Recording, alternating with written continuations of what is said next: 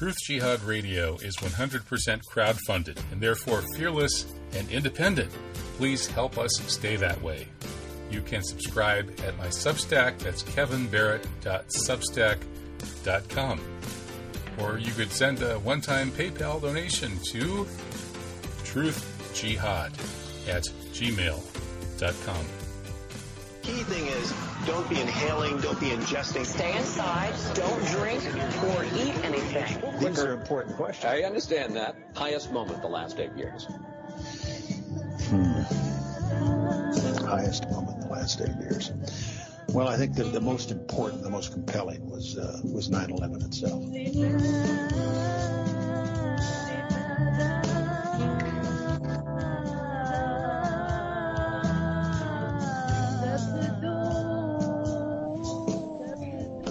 Welcome. This is the special live edition of Truth Jihad Radio. I'm Kevin Barrett, waging the all-out struggle for truth from an old ice cream trailer somewhere in the woods of western Wisconsin. Soon to be moving the headquarters to North Africa in a perhaps slightly less undisclosed location. Meanwhile, tonight we're going to be talking about the usual witch's brew of controversial topics. In the second hour, physics professor Mujahid Kamran comes on all the way from Pakistan to discuss his new articles on usurious moneylenders and assassinations in history. And he also wrote about Napoleon and Islam. And of course, one of those assassinations involving usurious moneylenders was the assassination of John F. Kennedy. And then a few years later, his brother Robert, whose son is now actually topping the polls in favorability ratings of mainstream candidates.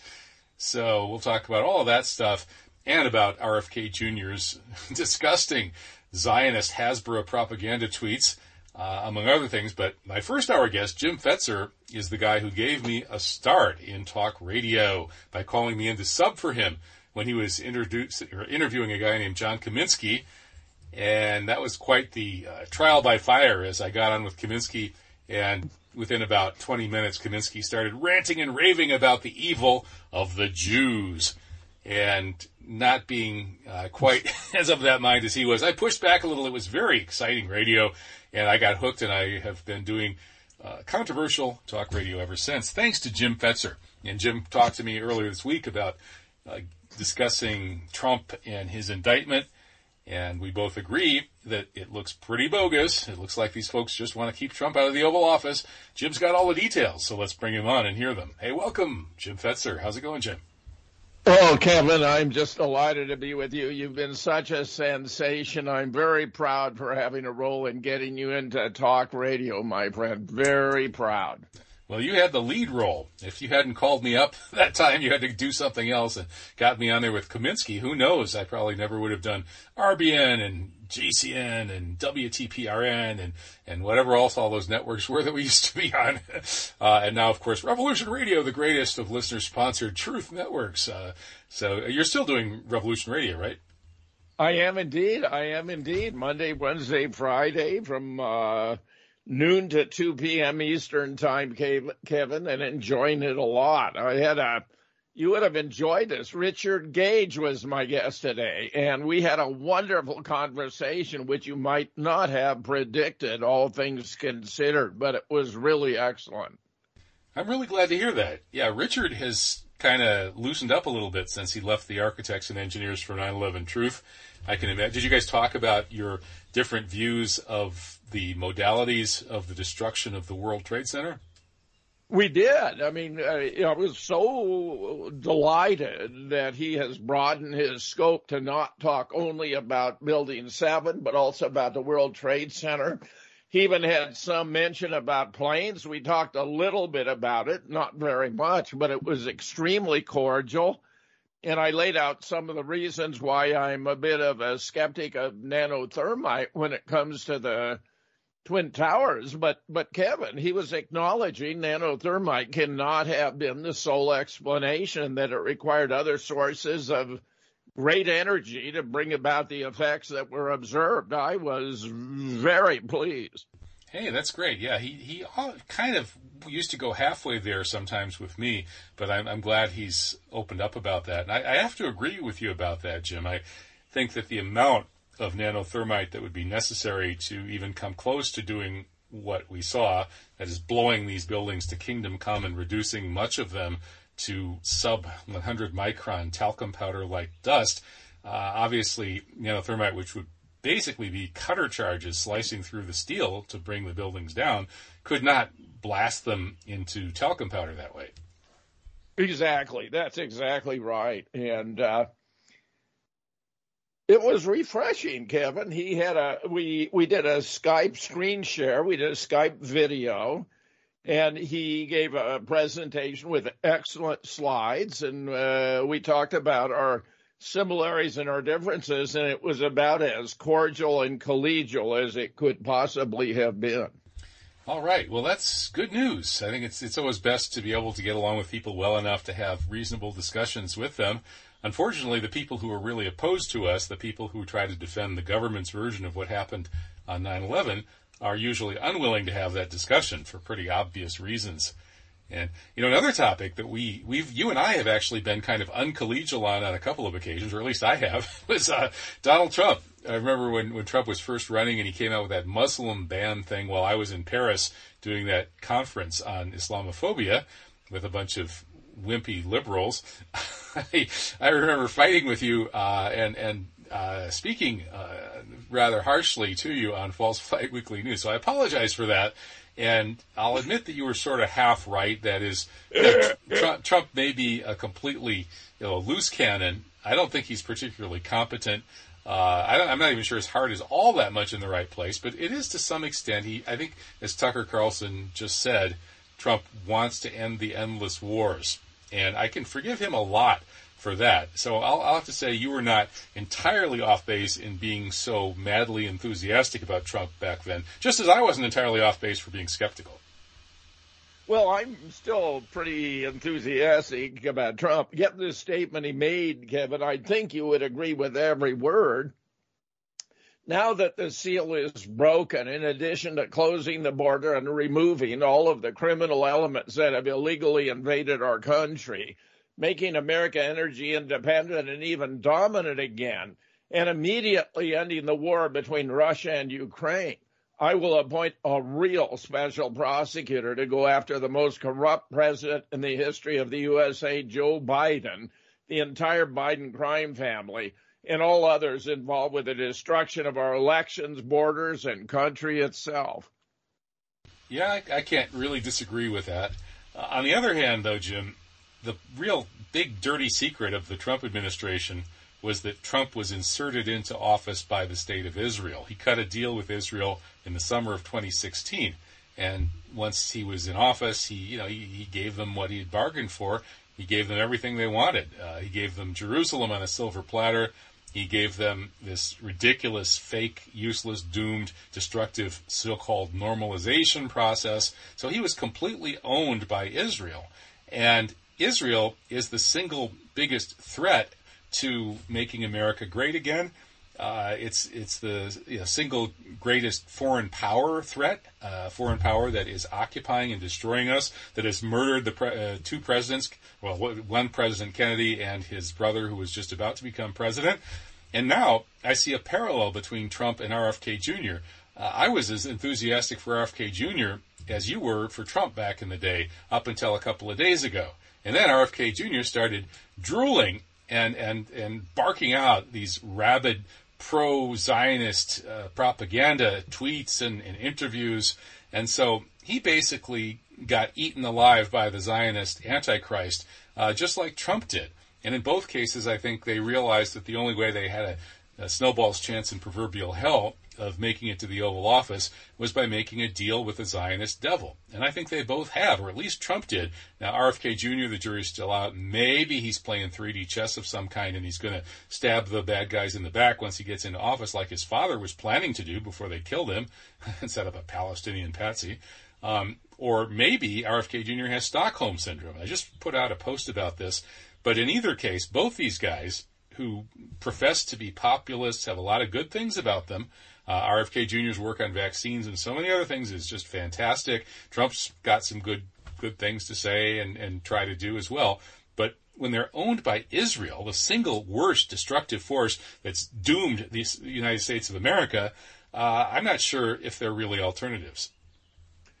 Well, I must have missed a memo because, Kevin, I'm unaware of any deal that Trump may, according to you, have made with Israel. He won the election in 2016 because of voters in rural communities who have nothing to do with Israel but wanted a guy who appeared to them to care about America, as they knew the alternative did not.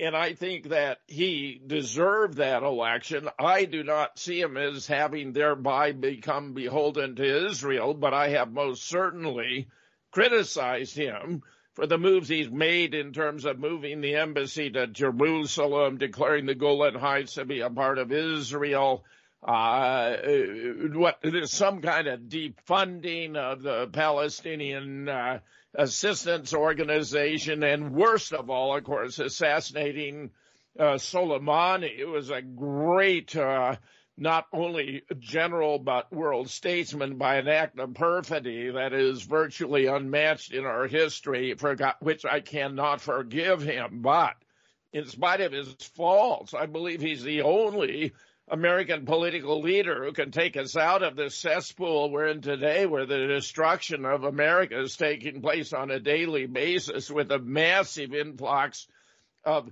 military age and physically fit migrants. I believe we actually have an army in waiting coming in, where the administration has been purchasing $4 billion in military equipment by non-law enforcement, non-DOD related agencies, which I believe they have stashed in caches around the country. And now, of course, DHS is providing them with cell phones, so I can tell them where they can find the equipment and coordinate and cooperate in what I believe are going to be actions, military actions, guerrilla type, against America that are in our near future.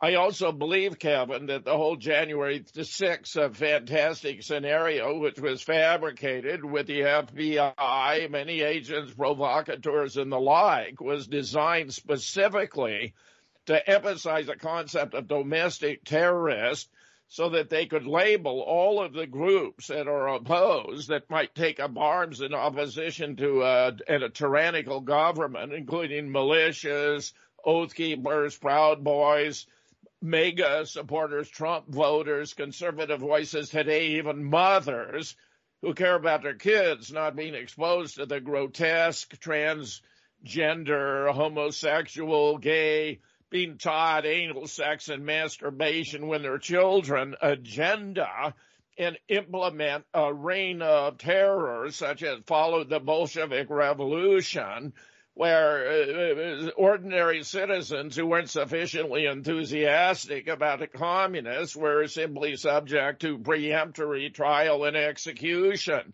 Check out the film Checklist, which was released in 1991. You'll see exactly what I'm talking about. I believe a lot of these moves are being made by the administration in the hope that it will provoke a violent response to which they can reply by imposing martial law and undertaking draconian measures that boggle our mind, but I think are very much in theirs.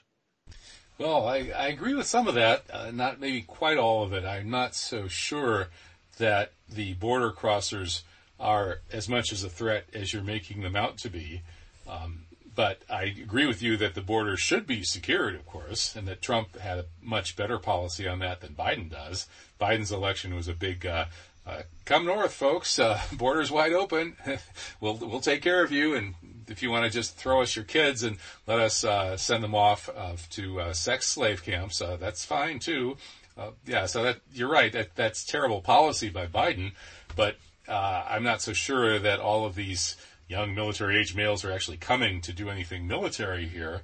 I mean, we have the example of the past to look at, and these guys, all these people coming through the border have really not destabilized our society nearly as much as certain people would like us to think. The empirical evidence just doesn't support that. So I'm not with you completely on that one, but the rest of it I mostly am. But I would add that I think the reason that there is this crackdown and the possibility of martial law, and they're stirring things up to try to provoke the response so they can crush it, just like they did on January 6th.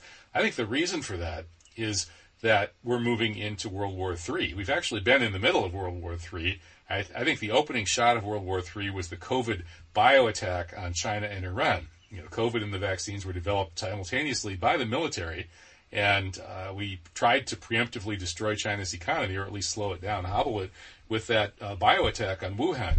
And, of course, the Zionists made sure that we also attacked Iran and killed a whole bunch of their senior leaders. First place it went after Wuhan was Qom, Iran, where there are no Chinese people and where the top Iranian clerics are based. So I think that was the opening shot of World War III against this Russia-China-Iran alliance.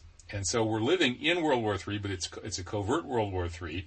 The Ukraine battlefront is heating up, and I think the reason that they want to provoke these kinds of clashes so they can clamp down is that we're in a wartime regime, but it's a stealth wartime regime, so they can't just openly come out and lock up everybody who opposes the war the way they did during World War I and World War II. And this is World War III, but it's a stealth World War III so far, so they need to come up with other excuses to ratchet things up to the point that they can actually really clamp down on dissent and go to an all-out war footing. And so I think that it's the foreign policy that's driving all of this. Well, I think you would have a hard time disagreeing that the clergy plan, which was to flood Western Europe with migrants from Africa in order to destroy European culture, is being implemented here in the Western Hemisphere with Central and South Americans, but they're coming from many other countries. We know DHS and the UN have a camp in Panama, that they're being brought up here in convoys. I've found convoy footage before, which has a Star of David on the doors. We know that if you wanted to destroy a culture, a good way to do it is to take out its monuments to the past, destroy its historical identity, which has been taking place apace with all the removal of the statues to Confederates and so forth that were a recognition of, reconciliation between the North and the South. They've been taking those monuments down on specious grounds of connection with slavery and so forth, which have been grotesquely exaggerated. We've had our law enforcement apparatus grossly undermined. George Soros played a key role with all these DAs who are creating, they're opposed to bail. They're putting criminals back out on the street. In California, it's gone full blown, where they're really decriminalizing shoplifting up to approximately $1,000. So you have convoys coming up to stores. I'm talking about very good high-end stores and looting the stores. A new bill in the Senate in California really would not even allow security employees to approach those who are conducting the shoplifting. When you put all these elements together with a gross abuse and promotion of the corrupt transgender efforts in the schools, I think you see a master plan that did not just arise spontaneously to destroy American culture. And frankly, Kevin, they're doing a hell of a good job of it. I mean, if this is their goal, they are being remarkably successful. Well, I admit it looks that way, Jim. Whether or not, how many people you think would actually consciously be aware that pushing all these policies is destroying the culture? I would argue it couldn't be very many. I think the vast, vast majority of these people, including people up in high-level positions, actually believe that they're strengthening the culture because these people are progressives, right? They worship progress. They believe that getting rid of religion, getting rid of tradition, and constantly moving to more and more and more hyper-individual rights and breaking us down, breaking up families, breaking up religious communities, breaking up towns and villages, and busting up communities so that people are atomized individuals who have absolute individual freedom to do whatever they want, even change their sex or have sex with whatever creatures they want, and so on and so forth. All of that is actually an ideology, and that it's the extreme decadent version of liberalism, which has been, liberal progressivism has been the dominant ideology now for really 200 years. And so I think these people actually believe in what they're doing. They actually seem to think that, just as the progressives under Roosevelt, heroically won World War II against these right-wing benighted fascist types, and that, Woodrow Wilson and his progressivists, won the battle of World War I and enforced progress on these old-fashioned empires and broke them up and things like that. So ideologically, I think they actually believe in what they're doing. And they actually think that all of these things that you and I look at and say, this is crazy. How could they be doing this? They really think they're going to march off to war and win this war with Russia, China, and Iran, which is a pretty formidable combination, with a bunch of transgenders waving the rainbow flag instead of the stars and stripes. I mean, what a joke. But I think they really believe it.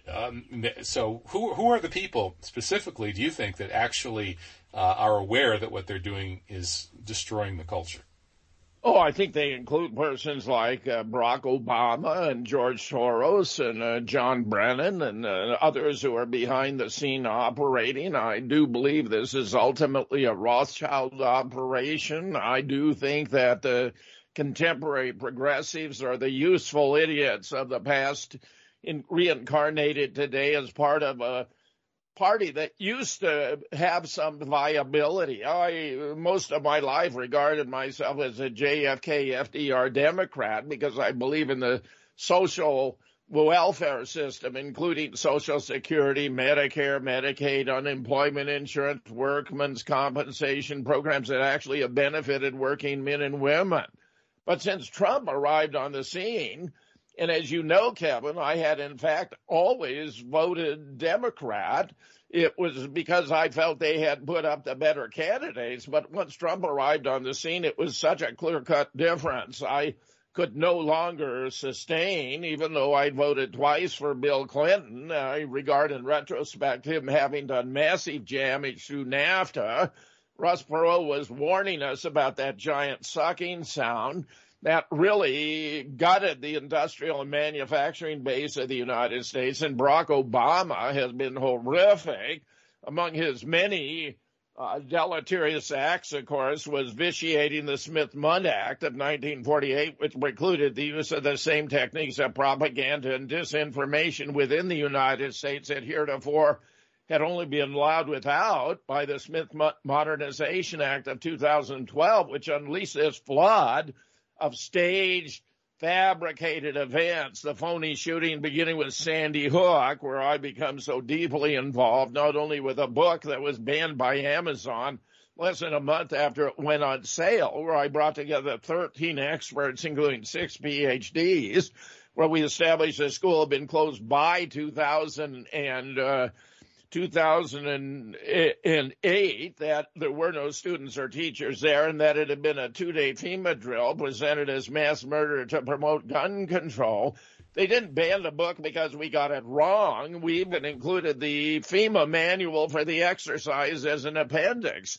But since then, in my efforts to get the truth out, I've been further pilloried, and they've done more because I threw them a curveball by releasing the book for free as a PDF.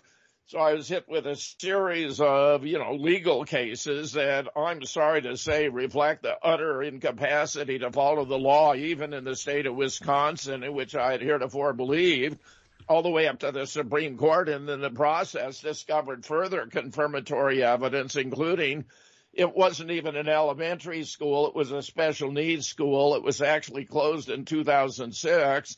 We even have the Connecticut FEMA announcement with it, the drill at Sandy Hook on the schedule, the map they provided to get to FEMA from Hartford, Connecticut, where the headquarters is located. I mean, it's all stunning stuff. And Jim, we've argued about this before, so just let me briefly say that I'm still not convinced that the school possibly could have been closed without the whole community knowing it.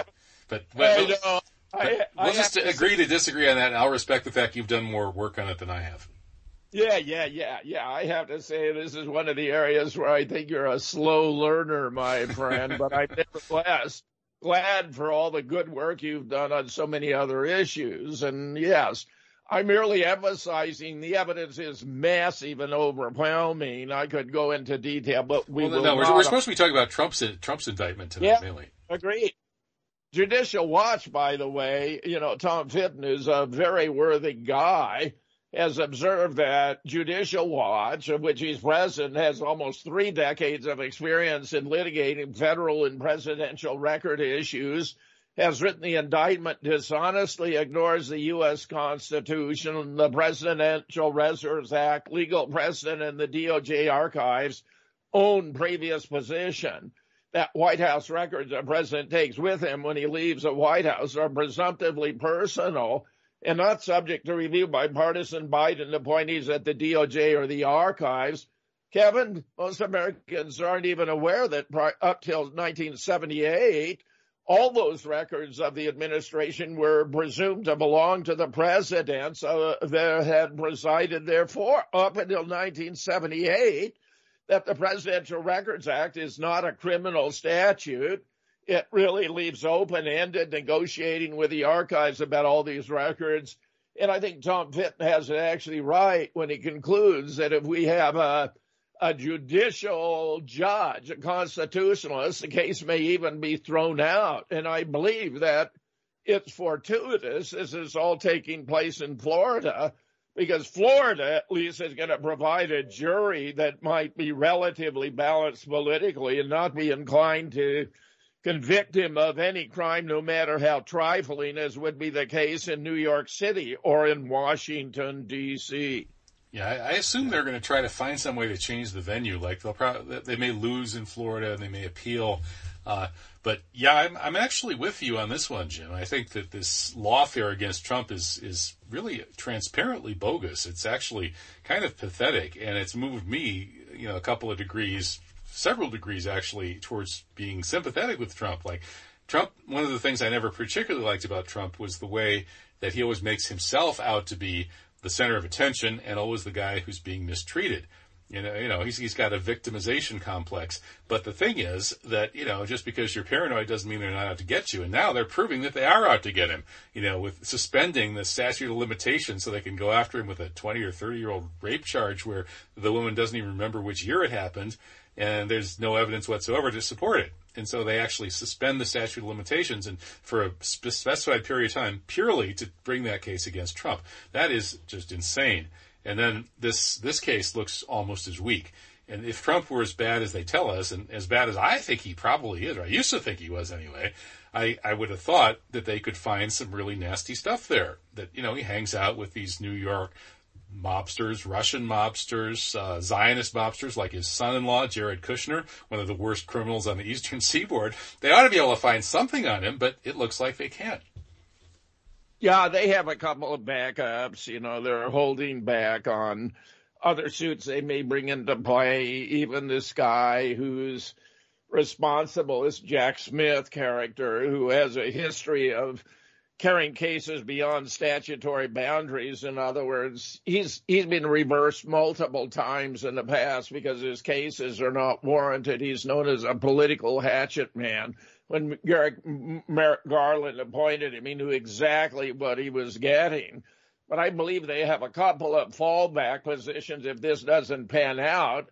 And I believe it's not going to pan out. The point you make about you would have thought they would have something better on Trump. In my opinion, it's not for lack of searching. They have been combing every file, searching every record, doing every possible thing they can to fight to get him out of the way, which, by the way, I would say is, in my opinion, the strongest proof we have that Trump is not a part of the deep state. He's not a part of the Israeli conduct or control of our Congress, which I oppose as vehemently as do you. Where Cynthia, of course, revealed the pledge that all new members of Congress are asked to take a pledge to put their loyalty to Israel ahead of even their loyalty to the United States. Where a dear friend of mine a few years back asked me, did I know how many members of the then current Congress had refused to sign the pledge? And when I acknowledged I did not, he held up one finger of one hand. I think if Trump were all in, who is it? Who refused? I'll dig up the name. It was, as I recall, it was a black guy, kind of obscure, but he had done the right thing. But the point I'm making, Kevin, is all this seems to me to contradict your belief that he's a creature of Israel. I don't believe he is. I do believe he's smart enough to play the game of keep your friends close but your enemies closer. I do believe, actually, Trump ultimately wants to clean the rat's nest out of Congress, and that rat's nest is tied together with the Zionist strings and commitments and they're using America right now to destroy Ukraine, to fight against Russia, to save Ukraine for the new Israel, Kevin. I'm convinced that's the agenda, that the present occupants of Israel are not genetic descendants of the tribe of Judah. They're Khazarians. They want to return to their homeland, and they're happy, I think, to see all these Ukrainians slaughtered by Russia, because it just means there's fewer there in the population to deal with when they, in essence, move Israel to Ukraine, to Eastern Europe. I believe that is the master plan. Yeah, a bunch of smart people seem to believe that. I'm not so sure myself. It just seems like, well, maybe it's a fallback plan, but if they try to do that and move, the whole Israeli Jewish population to Ukraine after its population has been massacred by this war, they'd be surrounded by people who were pretty hostile, especially the Russians, who would be in the commanding position. So it doesn't sound like a realistic plan to me. But who knows? Certainly, the way I see it, Jim, is that the reason that we have these rabid Zionists like Victoria Nuland leading the charge to start this totally destructive war that's not in America's interests, I think that the real reason for that has more to do with the fact that there's this neoconservative school of thought that's taken over American policy, and it's a Jewish movement, a Jewish political movement. And these leading neocons identify American power with Israeli power. And so they have the same rabid support for extreme militarism and warmongering in the United States as the Zionists do in Israel, right, which keeps on waging wars of genocide and expansion against its own people and its neighbors. And so they take that attitude to the United States. They say only the United States can make the world safe for Israel by having a huge and extremely active, violent military running around starting wars all the time, especially against enemies of Israel. So that their ideology is this rabid support of military aggression. And I think as they go after Russia through Ukraine, what they're really doing is trying to keep the U.S. military, run by the Zionist banksters, of course, on top of the world. And they're trying to keep Russia and China down. I think that's what they're doing. And I really don't think they're clearing out Ukraine for a new Israel. But, anything's possible. Well, I just add a few elements. Tucker, for example, was calling out these indictments against Trump as being a manifestation of the establishment commitment to a war economy, to perpetual pointless wars that serve America not at all, but do keep Lockheed and General Dynamics and Raytheon pockets full, that they really are less concerned with winners and losers than they are with keeping the wars going. And that, in Tucker's view, it was back during the primaries, the Republican primaries, when Trump declared he would put an end to these pointless wars and called out the lies about weapons of mass destruction as a justification for going into Iraq. You and I know this whole story very well, that sealed his fate and that they've been opposed to him ever since. And you've got to consider, there's massive opposition to Trump by the elites on both sides of the aisle. It's not just the Democrats, but it's Republican elitists like Mitch McConnell, for example, who are opposed to Trump as well. Lindsey Graham opposed to Trump as well, a whole host of others. I do believe, the idea of a new Israel only works if NATO and the West prevails in Ukraine. Let there be no doubt about it. But that the Israelis are willing to fight to the last American soldier to provide them with a new homeland. And I'd further substantiate with observation by no less an eminence than Jacob Rothschild, who declared that Vladimir Putin is an enemy of the New World Order. and that the New World Order cannot move forward without Ukraine. Well, that's an interesting analysis. So what do you think about the electoral strategy of this lawfare against Trump? It has been suggested that it looks so bad, right? This bogus rape charge where they have to change the statute of limitations, and now this Boxes Gate where they're going after him for having these presidential papers, including some top secret papers. It just, the way it looks to Trump supporters in particular is that Trump is being persecuted, right? It's so obvious. So how does that play out politically? Well, it rallies the base in favor of Trump. So it actually harms DeSantis and the other opponents of Trump and helps Trump win the Republican primaries. But once he's won the primaries and the nomination, he's running against, well, I think the people orchestrating this are planning on Biden, unless something wild and crazy happens to Biden. So I think there's this theory, call it a conspiracy theory if you will, that the reason that they're persecuting Trump with this totally bogus lawfare is to build up sympathy for him and keep him in the headlines to ensure that he wins the nomination, because they think that he would be easier to beat than a more conventional Republican like DeSantis, who's got a trademark on the anti-woke crusade, or whoever else. That they think that Trump is so demonizable and he has high enough negatives that they can beat him in the general election. So do you think they might be doing that, or are they just stupid in helping keep Trump in the headlines and give him favorable publicity, especially among his base? Kevin, they are scared shitless of Donald Trump. He already waxed them in 2016. It was rigged for Hillary. I was documenting all the different ways it was rigged for Hillary. In 2020, Trump suffered a huge victory. I mean, it was monumental. It was only because of the Dominion machines and the drop boxes and bringing in truckloads, stopping the counting and an oddity so they could shift it upward to Biden. Biden was a non-entity then. He's a non-entity now. In fact, his situation now is overwhelmingly worse. He's committed so many gaffes. He's so obviously incompetent. And now we have the head of Burisma revealing he has 17 phone calls between him and Hunter and Joe, 15 with Hunter, 2 with Joe. Biden's done. You can stick a fork in him. There's no possible way the Democrats can run with Biden. The problem they have is how to move him out. Marjorie Taylor Greene has been worried that her colleagues aren't rallying around impeaching Biden, but they want the Democrats to stew in their own juices. They're in a terrible pickle. Kamala Harris, who would assume the presidency if Biden were taken out, is a total airhead. I've never seen a more brainless figure in high office than she, who got there on her back in that position, beginning with Willie Brown way back when. It was Soros' son, Alex, who declared that she would be the Democrat vice president nominee.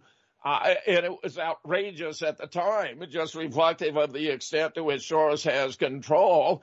But none of this is legit. It's only because the Dominion voting machines, they were able to forestall the red wave that actually swept the nation in the 2022 election, where even James Carville admitted grudgingly that Trump, they said, had saved them 57 seats. What he really meant was Dominion had saved them 57 seats. And a couple of Senate seats as well. They are in a real predicament. The last person they want to run against is Donald Trump. Here's an illustration, CBS poll. Trump's GOP primary lead grows to 38 points after indictment. After indictment. GOP Governor Ron DeSantis getting in the race did not cut into former President Trump's support. Special Counsel Jack Smith's indictment has only furthered his lead in the field, according to the latest CBS News poll. CBS, needless to add, is not sympathetic to Trump, was stretched his lead now to 38 points over DeSantis and at least 57 points on the rest of the field. Also, in likely GOP primary, voters were asked which candidates they would consider. Trump received overwhelming support of 75%. I mean, just staggering. DeSantis isn't cutting it. He has looked good on many fronts, although I agree with you, it was shameless. When he goes to Israel to sign an anti-Semitism bill in Florida, something is terribly, terribly wrong. And while others comment that presidents have been kissing Israel's ass for decade upon decade upon decade, I think Trump is the only one they truly fear. And they're taking all these extraordinary actions. I mean, just start to sum it up. You had Russiagate, you had the first impeachment, you had the second impeachment, you had January 6th, you had this phony rape thing, which is as ridiculous as it comes, Kevin.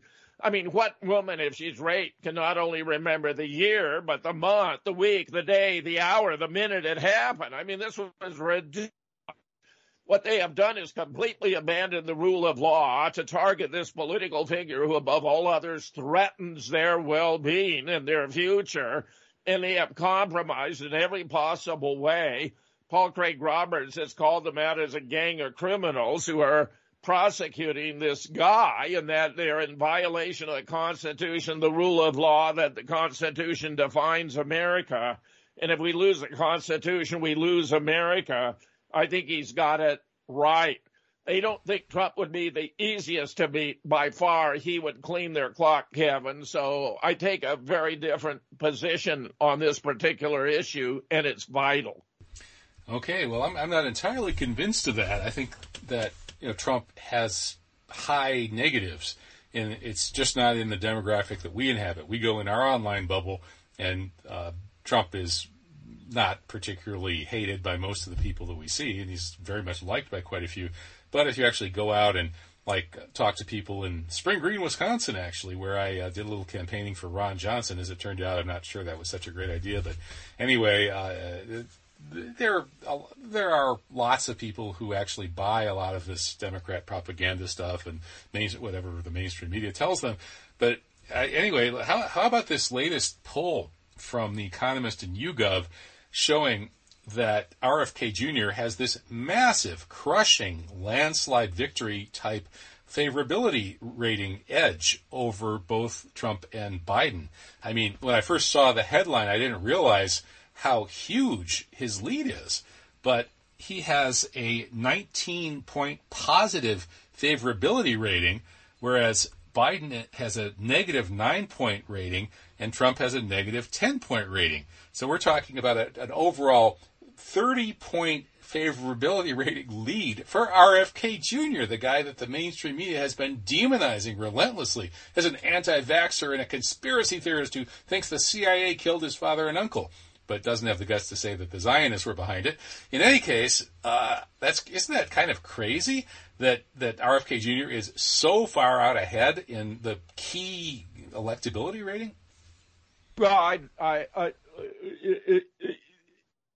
I would be open to the possibility that that poll might not be rigged, but I'm telling you, it's a Kennedy nostalgia phenomenon, Kevin, that is going to rapidly wear off.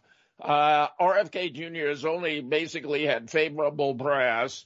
You and I are both What? No, stop there. He's only had favorable press? RFK Jr.? I said mostly.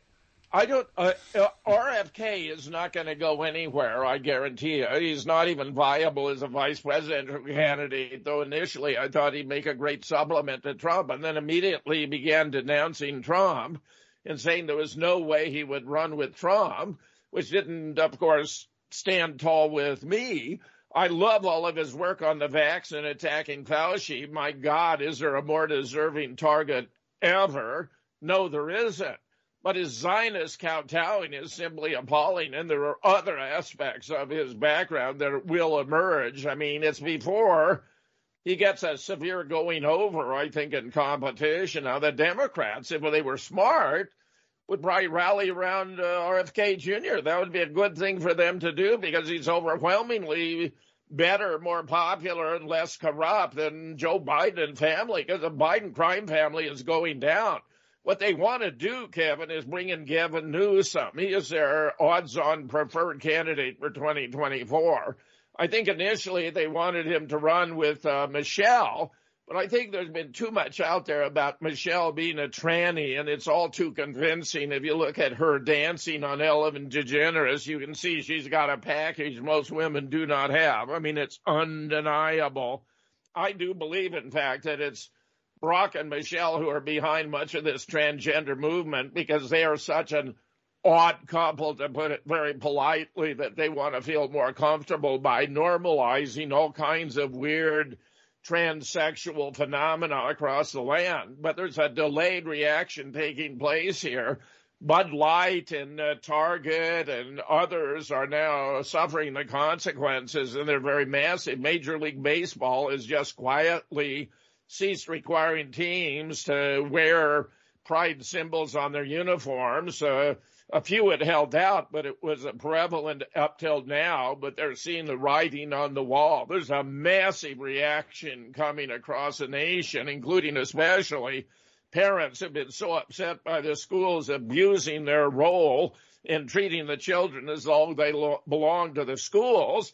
And even Biden has been making stupid statements to the effect that there are children rather than your children, as though the parents should not have their own kids are raised.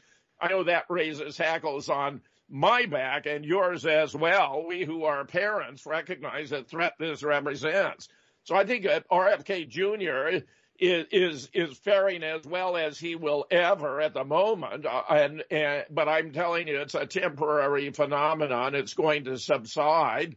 Even though, of course, I was tremendously devoted to his father, who I think maybe had even more backbone than his uncle, but I also would have gladly given my life for either.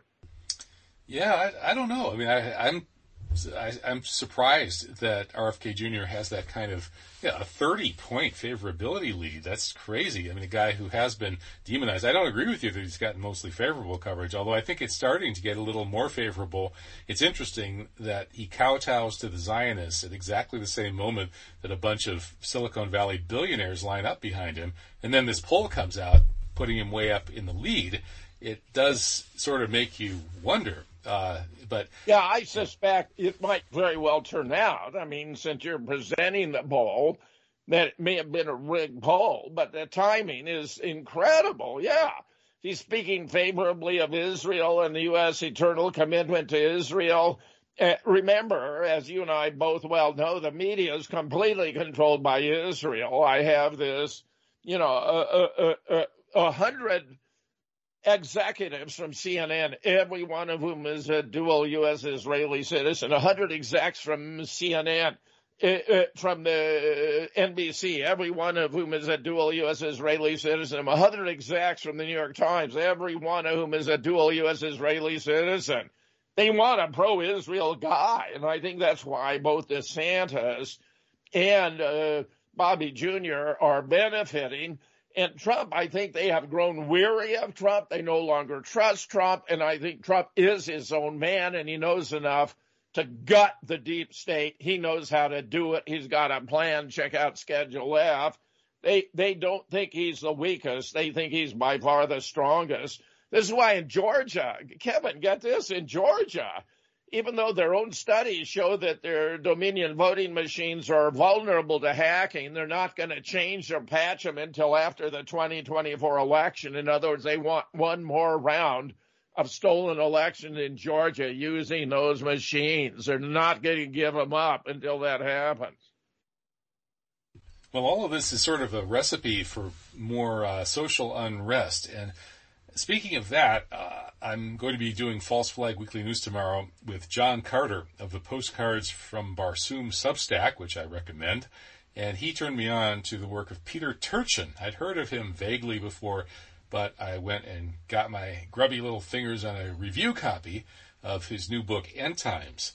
And it's really interesting stuff. I mean, he thinks he's discovered the kind of the secret to the rise and fall of nations and to some extent civilizations in a combination of sort of economics, demographics, and so on, that involves, to really kind of oversimplify it, the key role of the overproduction of elites, right? Too many lawyers, too many people being produced to fight for too many genuinely elite positions in, the high, the six-figure income positions where you really have some power and are making a difference. Well, everybody wants that. Hardly anybody gets it.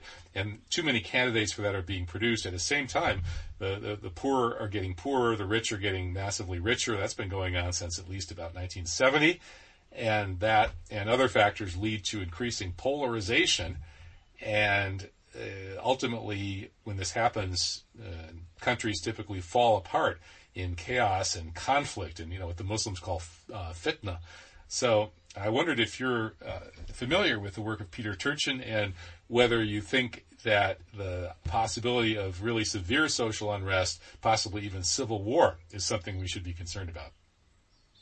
Well, I do, but not for the same reasons he is outlining as you're sketching them here. I do think the massive influx of migrants. I mean, look, New York City is in a predicament. The mayor is even suggesting that private households might want to take migrants into their home. The question is, where do you put these millions of illegals flooding into the country? And Kevin, I think the agenda is to bring in minimally 100 million illegals. Remember now, the U.S. population about 330 million, about 30 million of whom are already illegals. They want to bring a minimum of 100 million, and I gather there's a UN plan to bring in 600 million. Well, where are they going to live? Wait a minute, Joe. What's the evidence for the UN plan to bring in 600 million illegals? I'll seek for the very source, Kevin, for you, which I don't have at my fingertips. And I said I've, been told, but I don't have the nail. But you can see that 100 million is a conservative estimate given what's going on. And with all the social unrest being generated by, not enforcing laws, once you stop enforcing laws against shoplifting, it grows.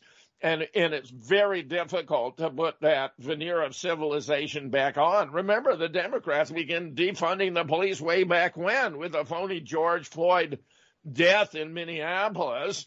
We had a whole summer of lawlessness, of looting, of rioting and arson, which was all treated as mostly peaceful by the prominent Democrats on the scene. We have all those statues being down, the continued destruction of our culture. They're changing the names of schools because individuals for whom they were named are supposed to have held slaves. You got absurd plans for reparations in California. Could be, 5 million or more to every black resident of California, even though California was never a slave state. Its owners, its taxpayers never owned any slaves, and the participants who would be beneficiaries were never subjected to slavery. I mean, look, the country has gone stark raving mad. It's really literally the case that you have the lunatics running the asylum. The recipe for social unrest is everywhere, Kevin. It does not require a special theory. We can see the signs, and my concern is that once there's a outbreak of any kind of violence over any of these issues, that martial law will be imposed, and they're going to use that predicate of domestic terrorism to impose a reign of terror. This is my projection of what we are going to see in the relatively near future. Yeah, I wouldn't be surprised. And I also think that we're likely to see escalation of war. I mean, I would like to think that they're smart enough to cut their losses in Ukraine, but the problem is that losing in Ukraine really isn't an option for the masters of the universe in the West any more than it's an option for Moscow, because either way it's existential. Russia will fight to the end, even go to nuclear weapons, and they're now telling us openly they're getting pretty close to that if it becomes existential for them, and they might even preemptively do something before that. We're now hearing, but for the West, or the so-called West, I'm talking about the Western bankster empire. I'll be talking more about that in the second hour with Mujahid Kamran, who's written great analyses of who really runs the West. And, of course, it's the usury banksters. But those people are going to lose the world if they lose this war. So I see an acceleration of this World War III that I think we're already in. And a lot of this other stuff is related to that. And I think that when they clamp down on the population here, maybe through the pretext of unrest, the purpose of that will be to implement a very, very strict wartime regimen comparable to what we had in World Wars I and II. I invite everyone to watch the film The Chekist, which was released in 1991, as to what happened in Russia after the Bolshevik Revolution and the Tsar's family was wiped out.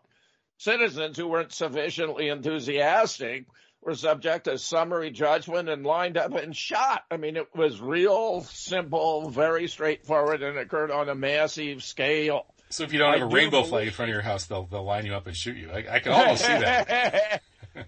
Russia cannot lose, flag. meaning Russia has such superior military equipment and technology, Kevin. Russia cannot lose. They have the best anti-missile missiles, the best anti-ship missiles, the best anti-submarine torpedoes. The Satan II has 15 independently targetable warheads. A single one could take out the entire country of France. Something we haven't addressed, however, but enormous in the background, is that all the sanctions on Russia have backfired. BRICS is stronger. The ruble's at a high point. It's the Western economies that have suffered. We even have the potential of France going to BRICS, Iran joining BRICS. I long have felt that a Russia, Iran, China defensive pact was indispensable to deal with NATO and the West. All that has come to pass. We're in a terrible situation. And let me just say, the American people are awakening to the two tiers of justice. Here's Ed Woke's tweeting, Hunter Biden, 0 indictments. The big guy, 0 indictments. The Clintons, 0 indictments. Epstein client, 0 indictments. Anthony Fauci, 0 indictment. D.C. inside traders, 0 indictments. Iraq war criminals, 0 indictments. COVID criminals, 0 indictments.